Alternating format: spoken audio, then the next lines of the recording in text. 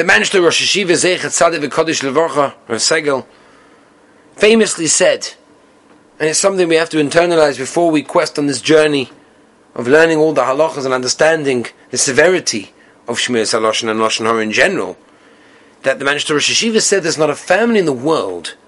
that started to learn these halachas according to the schedule that he set up, 2 halachas a day, that haven't seen a Yeshua in their lives. That means the Manchester Rosh Hashiva is telling us that when a person accepts upon this halacha and accepts upon trying to become better in this inyan,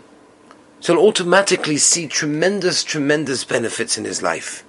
And often a person can say, it's difficult, it's hard, how difficult it is, we speak all day to various people. It's hard to watch ourselves. Chofetz Chaim guarantees us, in Chayvis HaShmira he says, Chazal tell us that if a person tries, if a person wants to do better, then HaKadosh Baruch Hu gives him the siyata d'shmaya to do so. So at this point,